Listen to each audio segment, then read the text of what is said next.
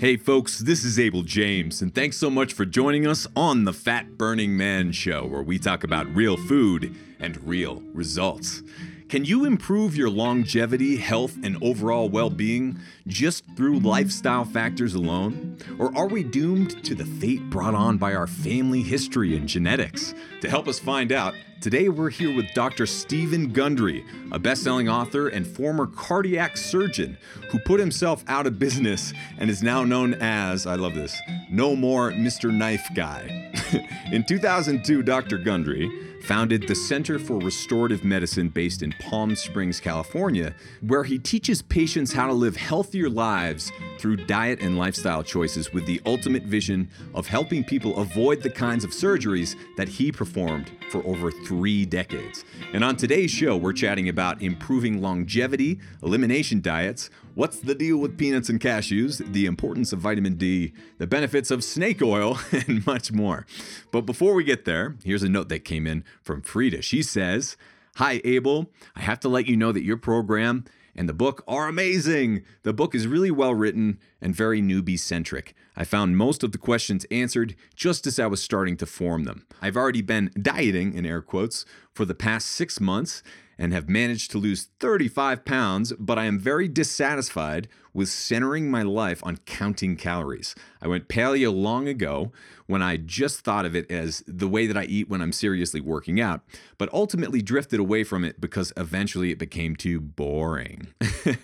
From my preliminary examination of the wild diet and all the really creative recipes it includes, plus its wisdom with respect to working out, I'm confident that it ain't boring. I'm going to be 66 next month. It may take me a while to lose the rest of my load. I'm 5'5" and want to weigh 150, but I'll definitely get there. And I feel confident that I will have a great assist from the wild diet. So, thank you. I think the best is yet to come. Best wishes, Frida. Frida, thank you so much for writing in, and I agree with you.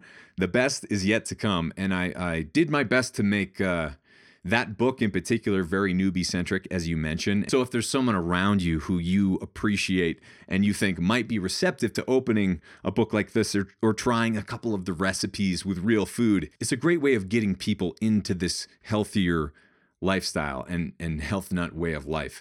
Because we need to stick together and we need to be the weird ones. And if you just follow the crowd, they're going straight off a cliff right now. So good on you, Frida, for making it happen. Now, when you're talking about the wild diet, that was one thing that we really wanted to bake into it, so to speak, is making sure that we could keep our favorite foods going. So we don't have to give up things like homemade bacon cheeseburgers, grass-fed steak, chicken parmesan, chicken enchiladas, cheesecake, chocolate, cookies, all these different things. There are ways of making them with real food. So we do our best to make it creative and fun for you folks. If you're ever looking for free recipes as well, make sure to check out fatburningman.com. Just go to the recipes tab up front. I've been running that website for over 10 years now. And, boy, we have a lot of resources there for you, including full write-up transcripts of over 300 episodes of these shows without outside advertising, without, sponsored posts interrupting your feed as you scroll down or anything. You can just go here and get this information straight from the source. So anytime you want to, please visit fatburningman.com. Make sure that you're also signed up for the newsletter because we have a whole bunch of massive giveaways coming up, and they're exclusively accessed oftentimes through our newsletter. So go to fatburningman.com, sign up for the newsletter, and who knows, you might be getting some free future greens or other goodies from Wild Superfoods, one of our other projects as well. And if you need more help or motivation, we can help you reach your goals in the Fat Burning Tribe, where we have meal plans, quick start videos, a recipe library, and tons more to make burning fat fun and easy. No more calorie counting or gloom required. Right now, you can actually try the Fat Burning Tribe for free for 7 days. Just head on over to fatburningtribe.com right now to get the deal. Cancel anytime and keep all of your tribe downloads as a thank you for giving it a try. Again, from any device, just head on over to fatburningtribe.com right now to get ridiculously tasty recipes, hundreds and hundreds of them, meal plans, Q&A videos, and tons more. We'll see you there. All right, on to the show. with Dr. Stephen Gundry. Now, I have to say, this happens from time to time, especially when you're dealing with super busy people like physicians who are also authors. Unfortunately, Dr. Gundry's internet connection wasn't that great for this interview, but my editor, Ian, does an excellent job. Thank you, Ian, for cleaning it up. So you might notice some connection issues, but we went over it with my team, and we still think it's very worth releasing it to you. But I just thought I'd apologize in advance. I'm sorry the connection wasn't better. We always do the best we can. Easier said than done. But I think there's still a lot to learn from this episode. We're going to be chatting about how to improve longevity, elimination diets, and why they work, how physicians can be detectives, what to do about nightshades, the importance of vitamin D, and a whole lot more. All right, let's go hang out with Dr. Gundry. All right, folks. Dr. Stephen Gundry is an award-winning cardiologist, best-selling author, and inventor. He's also known as No More Mr. Knife Guy. Dr. Gundry, thank you so much for joining us today. Hey, thanks for having me on the program. So we were just discussing that you're actually one of the only nutritionists who lives at least next door to a blue zone. Yeah, I've actually, most of my career, I spent as professor at Loma Linda University, which is in Loma Linda, California, the only blue zone in America, in North America, or South America for that matter. So I talk about blue zones and what unites them and what's actually very different about all those communities. Yeah, and well, you can, especially when you travel around the world a little bit, you can see that humans age in dramatically different ways. Some people in their 20s and 30s are hobbling around. Other people in their 90s are scrambling up cliffs, especially in other countries. So let's just start generally with how do these lifestyle factors actually play into our health, our longevity, and well-being? Yeah, that's a great place to start. A new book. There was a study that was published in Nature late last year that looked at factors in longevity and in disease processes. And most of us are that our family history, our genetics are going to determine most of our fate. But this paper, looking at humans, showed that genetics, actually our human genetics, have very little to do with our fate. Probably only 6% of what's going to happen to us is from our family history, from our genetics. And the environmental factors and the food we eat, and believe it or not, our gut microbiome is going to determine most everything that's going to happen to us. In fact, I reference a twin study taking identical twins who adopted into different families. And fate of these identical twins had almost nothing to do with their genetics, but with the family that they were raised with. In fact, what's interesting is when I take a family history now, what I'm actually finding out is, number one, if you lived with your parents and you ate what your parents ate, and one or more of your parents got diabetes or heart disease or cancer, then you actually inherited their eating habits and you actually inherited their gut microbiome. And it's those factors that actually drove you getting diabetes or heart disease or cancer, rather than the genes your parents gave you. Very interesting. So when people say, they blame it on the genes, whatever it is, that's just a tiny, tiny, tiny little piece of it. It's not really an excuse that we can use anymore. Yeah, and it's actually, not only is it a lousy excuse, but it's actually very empowering to realize that your fate is not the fate of, your parents or your siblings, that you can actually take steps to correct your fate really at any step along the line. And that's, that's part of the longevity paradox. When we look at getting old, it doesn't look very good. We all want to live a long time, but then when we look down the road, and like you say, you look at folks and go, I don't want to end up in a nursing home, or, I don't want to have both of my hips and knees replaced, and I don't want to get sliced open by Dr. Gundry and do bypass surgery. That just doesn't look very good. Die young, quickly at a ripe old age. I really like that. Yeah, that's exactly right. And of these super successful agers, and I profile a lot of them in the book, including the woman who was a real mentor to me in a lot of ways, Edith Murray. Her picture is right inside the cover of the book. That picture of her and me with the Plant Paradox book in her hands was taken when she was 105 and a half years of age. Oh my gosh. And when people see that picture, that hair is actually her head of hair. It's this gorgeous, bushy mop that everybody thought was a wig, but I can assure you it was not a wig. But Edith in that picture was actually in 2-inch heels. When I met her in her early 90s, I actually thought she was 65 when I first met her. Right. And she was actually in 3-inch heels in her early 90s. And she had been influenced by one of the great nutritionists in this country, Gaylord Hauser.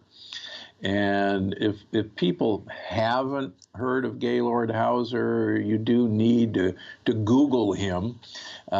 He was actually ran all the Elizabeth Arden fat farms around the United States, and he had clinics throughout Europe, in Zurich, in Paris, in Los Angeles. He had a clinic actually here in Palm Springs, and he met Edith, or she heard him speak when she was 20 years of age.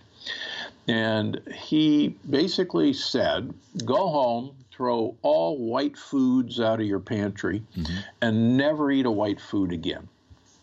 And she actually believed him. And she was married to 2 husbands, buried both of them. Her second husband was a physician who told her her way of eating was idiotic. And of course, he's long dead. And Edith made it just shy of her 106th birthday. And like you just mentioned, she went to sleep, and that was it. And that's what I think we all want. Yeah. And one thing that I love about that story, because I think you mentioned it even in one of your books 10 years ago, right? Yeah, She was the 95-year-old. I mention her every book. Yep. Is that she has been following basically good advice that went against what physicians and what conventional wisdom has been telling us. But she did that for decades and just stubbornly stuck with it because it was working, or whatever her reasons were. What were her reasons, actually? Well, I think she was profoundly affected by Gaylord Hauser, and she had every book that he ever wrote, and she would give me his books. And this was early in my transition from being a world famous heart surgeon to being a nutritionist who tries to not operate on people.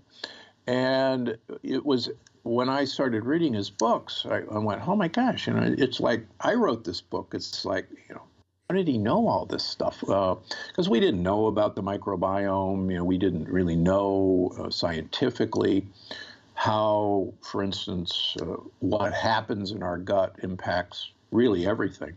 Mm-hmm. In fact, I try to remind people that Hippocrates, 2,500 years ago, said all disease begins in the gut. And I mean, how prescient is that? Is like, how'd this guy know this? Must have been a time traveler. Yeah, because we've only sequenced the human microbiome in 5 years now. So it's like this guy knew this a long time ago, and people like Gaylord Hauser knew this. Interestingly enough, Gaylord Hauser cured himself of tuberculosis of the hip by changing his diet. He actually went to Switzerland and learned how to eat. He was an American, and returned. He got into trouble with the AMA, as so many people do, promoting himself as a doctor. Now, he was of any sort, but he was probably one of the greatest doctors of nutrition that we've had. He did pretty well for himself. And one of the things that it seems like these folks have in common, whether you're looking back 2,500 years or someone like you now, is instead of seeing the human body as a collection of parts that we can kind of tinker with, It's much more, we're looking at a system. There are a lot of things that make a car go forward, and it's not just the engine, right? And so if we use that with the human body, I'd be interested in hearing you talk about that a little bit, just because you did work specifically or do work specifically on the heart, but it's not just the heart that's making us alive, right? Yeah, exactly right. We're unfortunately almost to this day, although we're beginning to see a shift in medical school curriculum, we've had divisions. There's cardiology, there's gastroenterology, there's hepatology, there's oncology, and we've all kind of lived in our little worlds, and we've been taught that, the heart really has nothing in common with, say, the liver, or the heart has nothing in common with the brain, and we're going to study one thing. I'll give you a really interesting example. Years ago at Loma Linda University, I was developing beating heart surgery, where we would work on the heart while it was still beating. And that's like that old joke of the car mechanic and the surgeon, and the car mechanic says, well, we both work on engines. And he says, yeah, but how often do you work on the engine while it's running? So we were working on beating heart surgery, and we noticed that we would have a little catheter in the radial artery to measure blood pressure. And we noticed that this artery would go into spasm. And we also noticed that the blood sugars would go up when we were doing this sort of surgery. We got such a pain in the neck, we'd put a bigger catheter in the femoral artery to measure things. And one day I'm walking down the hall with a neurosurgeon colleague, and I'm saying, this is really interesting. Blood sugar goes up during these operations, and the artery goes into spasm. And he says, oh, yeah, that's hypovasoconstriction. And I look at him and go, huh? And he says, oh, we use that in brain surgery all the time. We actually give them huge boluses of glucose, and their blood sugar goes up, and the arteries in their brains go into spasm, so we can actually work on the brain. And I said, well, why don't we know about this? He said, well, because you're not brain surgeons. You don't need to do that. Yeah. But the point is actually, well taken. For instance, because of my interest in heart disease, I was very gene that a lot of people know about now, that is the ApoE4 gene, the quote Alzheimer's gene. Yeah. And about a third of us carry one or both of the mutations, the 4 mutation. So that's a large percentage of the population. And this gene with Alzheimer's, but it also correlates with developing coronary artery disease. So I got initially very interested in this gene because so many of my heart disease patients had this gene. And so I, worked on a diet that would mitigate the effects of having this gene. And it wasn't until years later that I was introduced to Dr. Dale Bredesen, who wrote The End of Alzheimer's, and who's a neurologist and who's now become a close friend. And we were introduced in a meeting. And I had studied his work because his work was on the effect of the ApoE4 gene on the brain. Mm-hmm. And so, we both, say hi, and we both simultaneously says, oh, I'm a big fan of yours. Right. And really? And he says, oh, yeah, you actually have the best diet for the treatment of ApoE4, and I actually use your diet in all my patients. And I said, oh, you're the world expert on how the ApoE4 gene works, and, I read all your stuff. And I think that's what we're beginning to realize, is that all of these areas are interconnected, and we are, a unifying organism. And I think what's exciting about the longevity paradox, not to beat a dead horse, what we should be really focusing on is this incredible metropolis that is our microbiome, that lives in us, that lives on us, that's even in the air around us. We actually carry a cloud of bacteria around us. And We actually, as I mentioned in the book, may select our mating partners by exchanging the bacteria in our mouths, and the bacteria actually decide whether you and I are each other's microbiome. And it gets kind of do, but it's probably true. Well, we think that we're driving here. We think that our consciousness is in full control, and that's why that's one of the reasons, anyway, it can be so alarming when people take on a new diet, say, with little understanding of how it actually works within the body. So one thing I've heard you speak about recently is, especially with all the popularity of keto and kind of popular keto, popular paleo, these popular versions of the diets. What's the problem that most people are making? Because let's just take some example of someone who may have actually lost a lot of weight by kicking out all vegetables, all sugar, and all they're doing is eating meat now. What's the problem with that? Yeah, the carnivore diet. Well, I get a kick out of these sorts of diets. The carnivore diet works because, quite frankly, you've eliminated all lectin-containing foods. Just like the original Atkins diet, which, I mean, come on, folks, the carnivore diet is an Atkins diet. Give the guy... Right. He wasn't the inventor of that diet either. It was actually developed as the drinking man's diet that I talk about in the book by Mr. Samuelson. It's a great name for a diet. Yeah, I know, the drinking man's diet. And believe it or not, this diet, and this is an aside, sold literally 2.5 million copies. And this was the diet actually before Atkins. Atkins actually learned from this diet.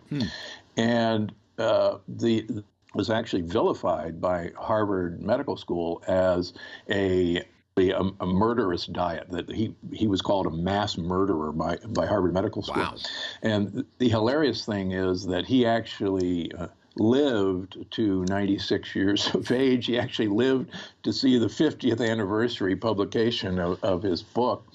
And I guess he had the last word. So with my first book years ago, Dr. Gundry's Diet Evolution, I actually started with a very high protein diet as the first part, and then actually morphed to a much more plant-based diet. And people accused me of suckering people in this diet, and then I was secretly turning them into plant eaters, and how dare I do that? It sounds like a good plan.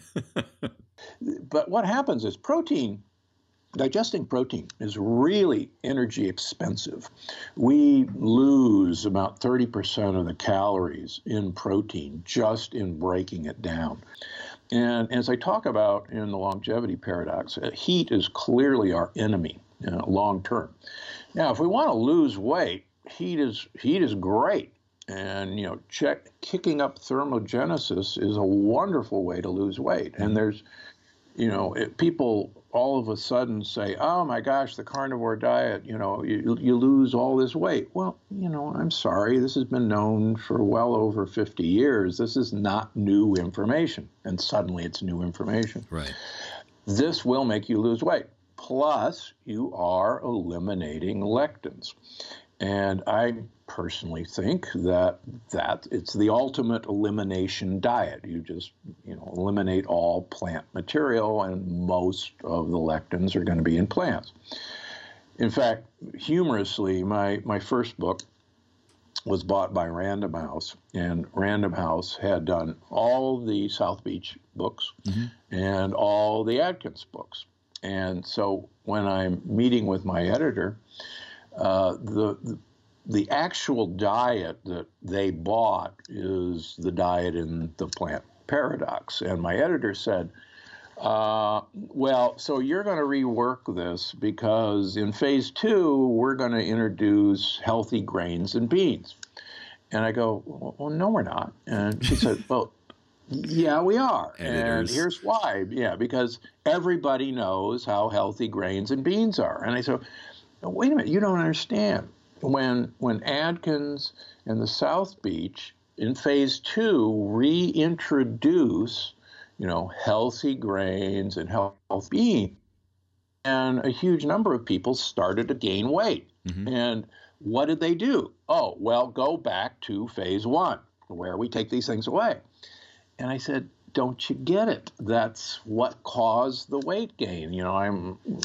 Grew up in Omaha, Nebraska, and any farm boy knows to make an animal gain weight, you give them grains and beans. That's how you do it. And as I show in the plant paradox and the longevity paradox, this actually promotes weight gain by inflammation. So they said, no, we're selling books here, and you read your contract. We get to tell, we get to say what's going in there. Yeah.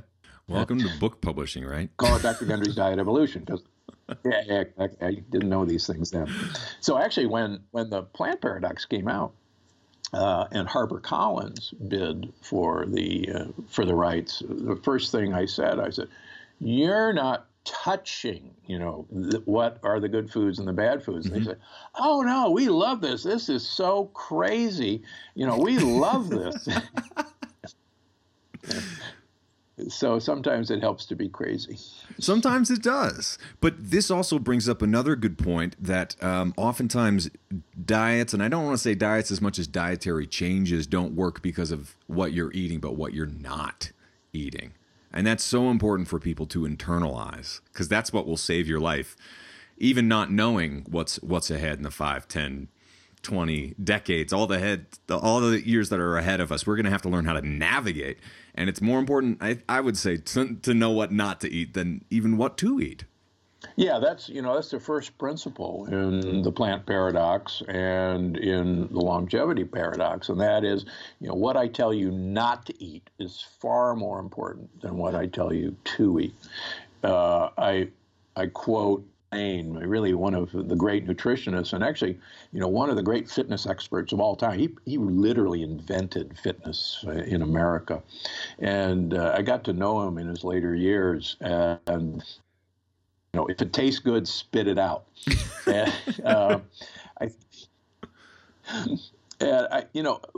What he meant by that is we really should be eating not for our taste buds, but for actually our gut microbiome. Yeah. And again, he was so far ahead of his time that if we eat for them, and they actually constitute almost all the genetic material in us. They constitute 90% of all the cells within us. 99% of the genes within us are bacterial, viral, protozoa, not human genes. So why wouldn't we, eat for them? Yeah, and this is kind of a random question, but since medicine and science tries to quantify everything, like how much out of 100 do we actually know? 100%. Like, how much can we say this is truth, and we need to do this specific thing for our bodies, as opposed to, a more general rule, which is we need to feed our body as an ecosystem. The gut the bacteria, like you said, we need to follow the cues of our gut intuition, right? Because we actually do get cues from our bodies. Can you tell us a little bit how we can maybe hone in on that more intuitive way of eating that might be informed by your bacteria?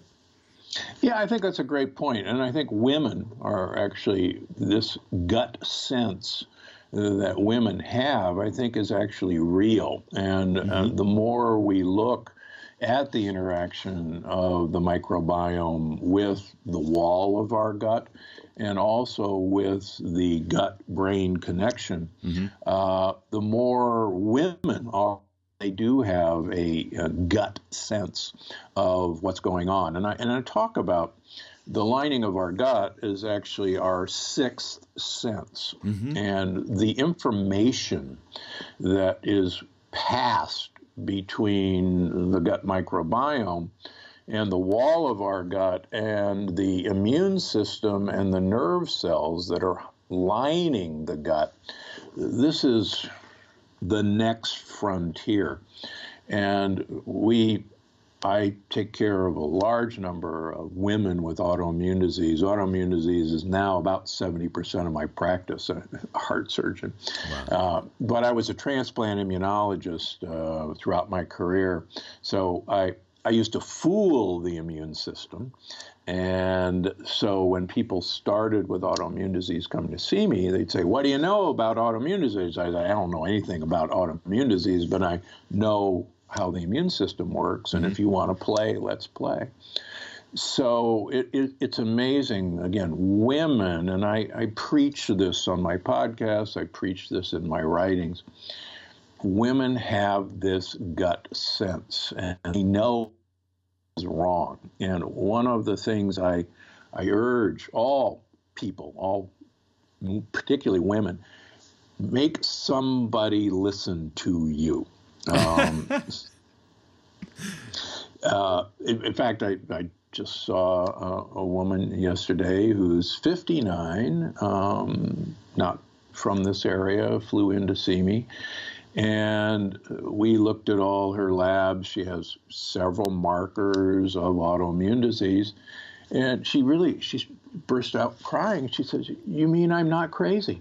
And I said, no, you're not crazy. This isn't, in your head. You're feeling these things. Look, here are these markers. And no, you're not crazy.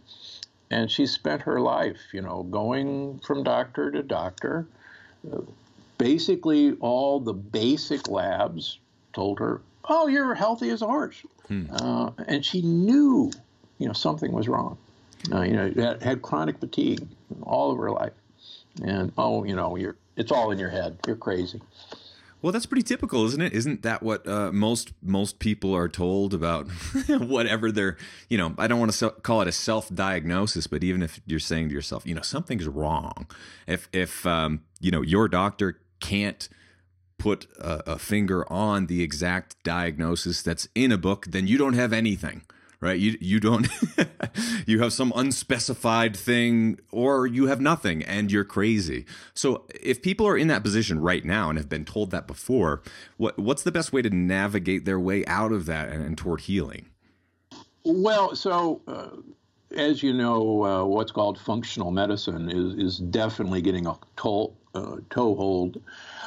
I have no idea what functional medicine means, and I use the term restorative medicine, and I just like it better. And just as an aside, Hippocrates felt, and I write about this, that all of us have this, the translation from Greek is kind of nerdy. It's green life force energy. It sounds very Californian. Yeah, it does. That wants the creature to have perfect health. And there are external factors, Hippocrates postulated, that were preventing the expression of this green life force energy. And the physician was supposed to be a detective, and the physician was supposed to remove these external factors or teach the patient to remove these external factors, and then the patient would actually heal him or herself. And again, how this guy knew this, but Hippocrates was absolutely right. And I think whether we call it functional medicine or whether we call it restorative medicine, and Jeff Bland is an old friend of mine, I personally focus a great deal on food. I think there's a lot of plants who don't like us, and kind of full circle around. The reason the carnivore diet gets good results for a lot of people with autoimmune disease is not some magical, mystical property of meat. It's the fact that you've done a pretty impressive, elimination diet. You've gotten rid of all these plant guys. Now, once again, the meat thing, I just want to emphasize that again, because one piece of your message is don't overeat meat. It's not necessarily in and of itself always bad, but there's certainly some that are. And one thing I don't think a lot of listeners have heard before is, especially if they're buying organic, free-range chicken, thinking that it's good for them, could you just fill us in on a little bit why that might not be so?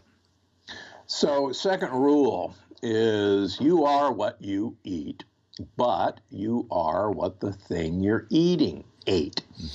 And we forget that up until literally 50 years ago, all of our cows ate grass and weeds. All of our chickens primarily ate bugs, and so on and so forth. And all of our plants long ago were grown in 6 feet of loam soil, and the soil contained huge amounts of minerals and nutrients, and the microbiome of the soil to absorb those nutrients.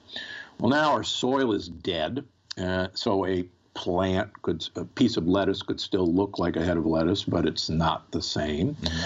A chicken can look exactly like a chicken, but if you feed a chicken mostly corn or soybeans, that chicken will not be a chicken anymore. It's basically an ear of corn with feathers. Now, how did I learn that? Well, I learned that from my patient and I wrote about one such woman. I've got several more since that time. A woman, a psychologist in Los Angeles, who had lupus, and she was on 2 immunosuppressant drugs. Realized that that was not a good long-term option. As an aside, I tell patients with autoimmune diseases on immunosuppressant drugs that you do not have a heart or kidney transplant, so what are you doing on an immunosuppressant drug? Mm-hmm. So this woman wanted to get off, and we got her off.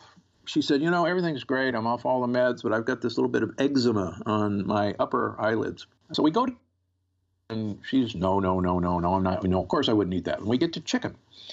And I said, okay, now, you're eating pastured chicken, right? And she says, oh, yeah, I'm eating organic free-range chicken. And, my eyes go wide. I went, wait a minute. Organic free-range chickens are kept in a warehouse with 100,000 other chickens let outside. You can open the door for 5 minutes every 24 hours, and they have the potential to go outside, and they're fed organic corn and soybeans. That's not a pastured chicken, even though the labeling law says you can call it a free-range chicken. Mm-hmm. I said, let's do an experiment. Stop your chicken. Call me back. A month goes by, she calls me back. She said, it's the chicken. My eczema's gone. Wow. And so I started actually reading some of the alternative literature. And there's this description that, you are what you eat, but you are the thing you're eating. And these proteins are incorporated into the meats of these animals. And it makes so much sense because, for instance, we know that lectins can be absorbed from the GI tract and go to joints. So we know that wheat germ agglutinin, one of the worst lectins in the world, you don't even need a leaky gut for it to get through the wall of your gut. And it's a major cause of diabetes. It's a major cause of heart disease. So it's like, well, duh, of course these things are in these animals. And I have a number of women, particularly women. Women are, they've got guts. Was their organic free-range chicken that was their culprit. Isn't that fascinating? And, I read in your book as well that there was a hair analysis done. And just in case anyone's doubting how much corn we're eating, whether we're eating corn itself or not, and it said in Europe about 5% is corn. But even Sanjay Gupta in the U.S., Americans came out at about 69% corn. Yeah. Corn has a unique carbon atom. It's called a C4 carbon. So you can actually trace where the carbon, and we're a carbon-based life form, came from. Yeah, and Americans are basically 70% carbon from corn. And what's really scary about that is we have to understand that Americans, actually nobody, ate corn until 500 years ago. It's one of the most modern foods that there is, and yet 70% of us is corn. And it's pretty scary. But we're not corn because corn is healthy for us. In fact, it's quite the opposite, isn't it? We're eating lots of corn because corn was one of those foods that actually is most successful in fattening us up, fattening cattle up, as is true with squash and some other foods that Neolithic new foods to us, right, are made to fatten us up, and that's why they're so successful. They're profitable, and they make us fat, and that's why they're here. And, and as you and I know, sadly, sickness is really good for business. Yeah. And one of the things that shocked people when I resigned my position as chairman of heart surgery at Loma Linda was to put myself out of business. And, that's really dumb. It's not a good long-term strategy. Right. And one of the things that I like to remind people are the great muckraker of the last century who wrote The Jungle, which many people have heard about. There has this great quote, and it's basically it's difficult to get a man to understand something if his salary depends upon him not understanding it. Yeah. And so I think we have to understand. For instance, I get family practice residents who rotate through my clinic in their third year, and to a person they've never been exposed to this. And to a person, they come to me and say, "Oh my gosh, this is why I went into medicine. This is what I want to do. How do I do this?" So I said, "Well, it's going to be difficult." And so they go back to their counselor, their professor, and the professor goes, "Well, you can't do that. You've got to see patients every 10 minutes. And, you've got to have 40, 50 patients a day to make a living, and you have $250,000, $300,000 of medical school debt. Mm-hmm. There is no way that you can spend an hour with a patient and make a living. So forget about it." And unfortunately, everybody wants Medicare for all. I got news for you. Medicare is going bankrupt. Mm-hmm. And unless we change this whole paradigm, we're screwed. Yeah. But it's not all doom and gloom, because there are certain things that you can do in your own way of eating and living that will get results quickly, even if it's just kicking out some of the worst foods. But one that, especially in the keto paleo communities and some of the stuff that's just tearing up the internet right now, people don't associate necessarily peanuts and cashews with foods that might be harming them. So let's talk about that just a little bit. So peanuts and cashews are New World plants. Nobody ate a peanut until 500 years ago. Nobody ate a cashew. The Amazonian Indians always throw the cashew nut away and eat the fruit because they know how dangerous it is. Believe it or not, cashew pickers get burns on their hands. Cashew is an ivy family, and right. Why anybody would want to eat poison ivy is fascinating to me. When the plant paradox came out, I was doing a podcast, an interview in Santa Monica, California, and a young lady working at this company listened to me, and they had me back a couple of months later, and she walks over to me and she says, "You changed my life." And I said, "How's that?" And she said, "Well, I was eating so many cashews, cashew milk, cashew butter. And I always had this kind of upset stomach, and my bowels were never right." And she said, "I kept eating more because it's so healthy. Mm-hmm. And I heard you talk about cashews." So she said, "I gave up cashews."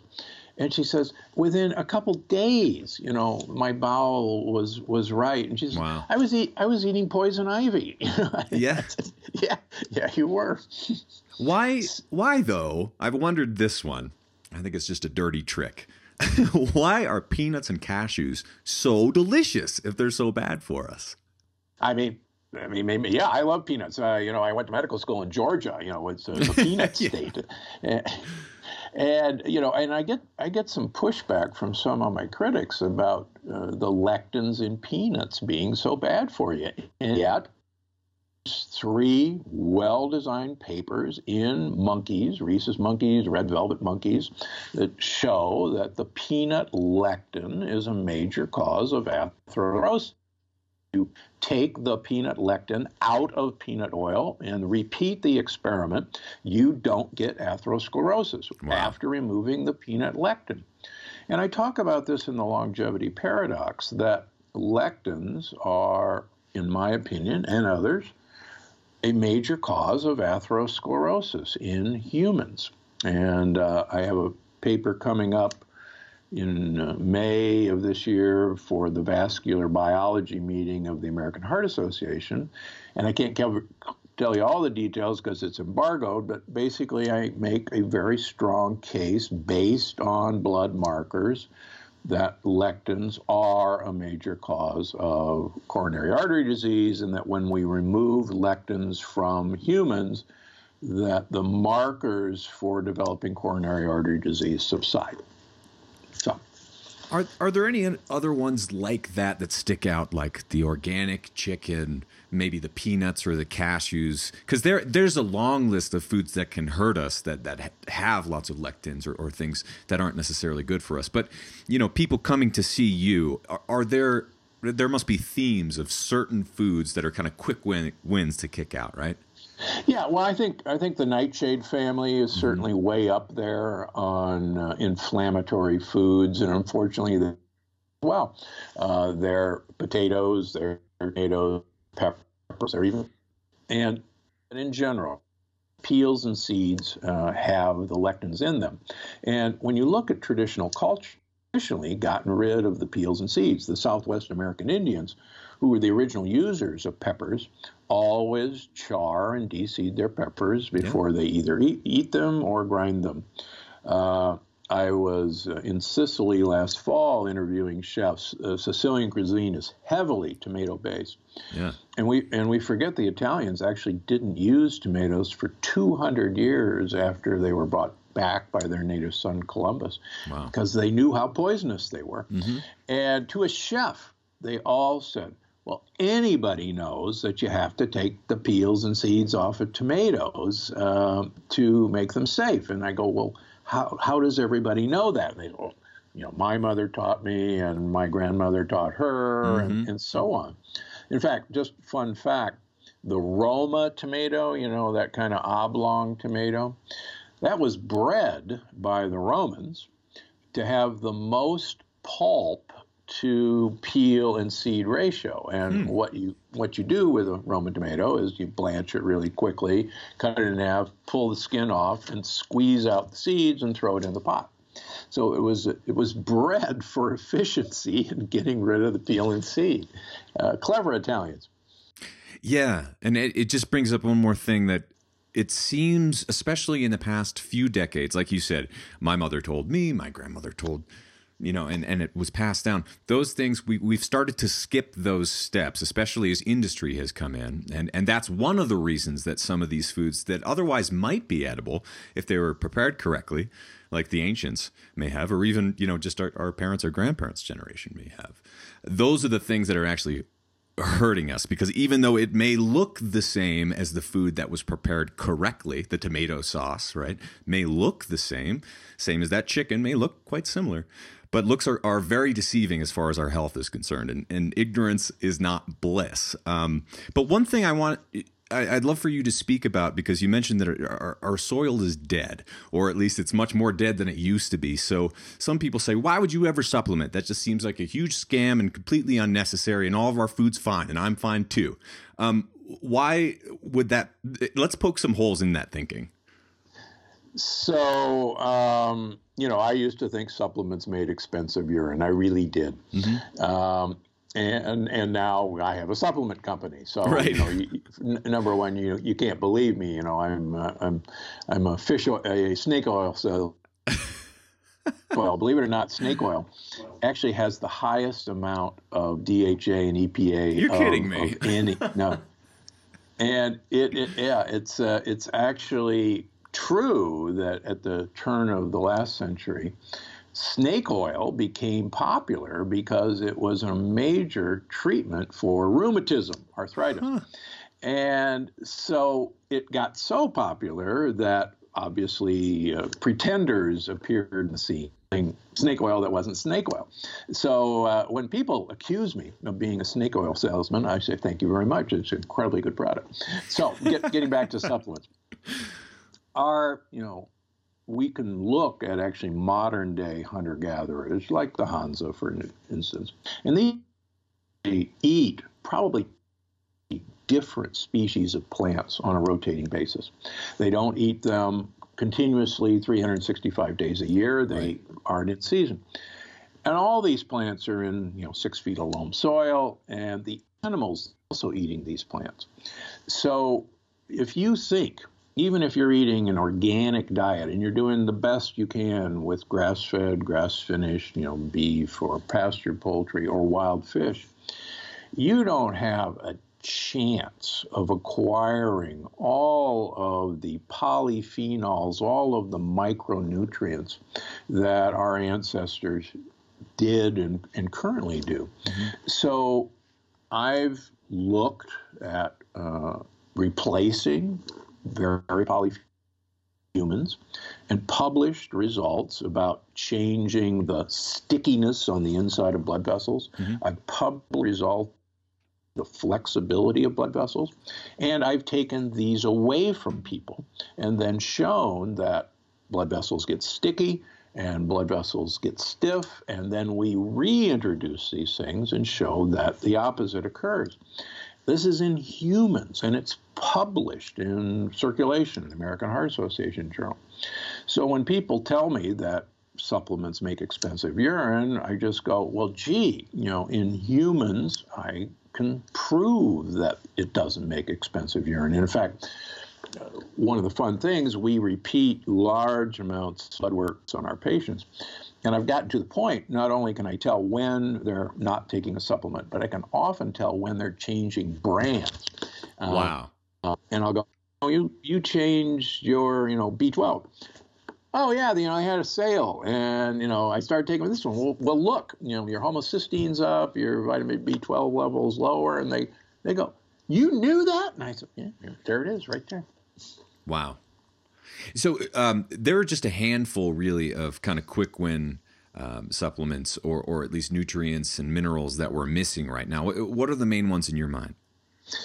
So we're really, really deficient in vitamin D, D3. And I can't tell people how important vitamin D is to us. And this hormone is, for instance, in the longevity paradox, we know that people with the highest levels of vitamin D have the longest telomeres, those little caps on the end of chromosomes. And if you like the telomere theory of aging, then why wouldn't you want long caps on your telomeres? So the higher the level of vitamin D, the longer your telomeres.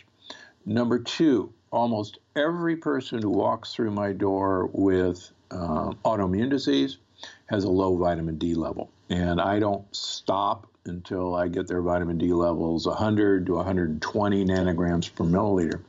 Vitamin D is essential to stimulate stem cell production in the lining of our gut, and I talk about that in the book. Lastly, the University of California, San Diego showed dramatically that most people with cancer have low levels of vitamin D. Wow. And in fact, their recommendations are that the average American should be taking 9,600 international units a day to have an adequate level. And their evidence is that 1,000 international units a day, you cannot get vitamin D toxicity. I've run personally my vitamin D greater than 120 for the last 13 years to basically prove I'm not dead. So far, so good. So far, so good. Well, we are getting close to time, Dr. Gundry, but before we go, I want to make sure that you have time to talk a little bit more about your new book and where people can find you. Okay, so the new book, The Longevity Paradox, How to Die Young at a Ripe Old Age. It's available wherever books are sold. Please visit your local bookseller, but it's on Amazon.com, BarnesandNoble.com. If you want to find me, I'm at drgundry.com, gundrymd.com. Come to my podcast, the Dr. Gundry Podcast, wherever you get your podcasts. And I've got a YouTube channel, the Dr. Gundry YouTube channel, where I'm always doing something or cooking something. And I've got to say, I've seen a lot of YouTube channels and a lot of podcasts, and there aren't many that I would watch or listen to myself. And I had a lot of fun going through yours. So anyone who's out there who needs another podcast to listen to or YouTube channel or anything like that, be sure to check out Dr. Gundry's work. It's so very much needed right now. Dr. Gundry, thank you so much for coming on the show. Hey, thanks so much for having me. It's been an enjoyable hour with you. This episode is brought to you by Wild Superfoods. Let's start with a quick question. Do health supplements really work? After testing many hundreds of tonics, supplements, powders, and potions over the past 7+ years, my wife Allison and I have found very few companies that we actually trust. Massive, faceless corporations seem to be running the show, often prioritizing profits well above our collective health. Many supplements in stores and online are of extremely low quality, are ridiculously overpriced, and some don't even contain the active ingredient they're supposed to be selling. We all deserve much better. That's why my wife Allison and I created Wild Superfoods. We're a small family business, and we take our own products daily because we think they're the best out there. Our Ultimate Daily Bundle provides you with a complete supplement regimen that you can trust to deliver maximum health benefits without the guesswork. Whether you're looking for Mega Omegas, Vitamin D Stack, Probiotic Spheres, or Future Greens, our cutting-edge supplements have you covered. And as a listener of Fat Burning Man, you can save over $80 on a one-time purchase or save over $128 when you select Subscribe and Save. All you have to do is head on over to wildsuperfoods.com. You can type it into your address bar right now to order your very own health-boosting goodies for a rocking listener discount for a limited time. And as always, if you don't love any of our products from Wild Superfoods, then you get your money back. So one more time, all you have to do to check it out is visit wildsuperfoods.com. Thanks for listening. We'll see you there. Well, hey there, listener. This is Abel one more time, and I just want to say thank you for listening to this episode of the Fat Burning Man Show. If you liked it, don't forget to hit that subscribe button wherever you might be listening to or watching this show right now. And if you have a second, please leave me a quick review for the Fat Burning Man Show. I read every single one of them, and every time you leave a review, it gives us a little boost in the rankings, and that helps other people find this show. And if you can think of someone else who might enjoy and benefit from this free show, please take a second to share it with a friend or a family member. And if they're like, what is this Fat Burning Man thing? That's a really silly name. You could be like, you're right, but here's the deal. We've recorded over 250 episodes of the Fat Burning Man Show with thought leaders in health from all over the world. And so far, we've won 4 awards, hitting #1 in health in more than 8 countries internationally. We have more than 30 million downloads already, but we're just getting started. I can't believe any of this, by the way, and couldn't do any of this without you, so thanks once again. But here's some more good news. You can download and listen to every single episode of the Fat Burning Man Show for free with 0 outside advertisements, no outside sponsors, and no corporate overlords. All you have to do is type in fatburningman.com. We'll give you a second here just to type it in, fatburningman.com. And you'll get all the show notes, transcripts, and video and audio versions for all the past episodes of the Fat Burning Man Show for free. Better yet, enter your email at fatburningman.com, sign up for my newsletter, and I'll even send you a quick start guide so you can take your health into your own hands right now, along with a few of our ridiculously tasty recipes as a special thanks for signing up. Once again, just go to fatburningman.com right now, enter your best email to get your free goodies with a bonus surprise straight to your inbox. This is Abel James signing off. Thank you so much for listening once again, and have a great week.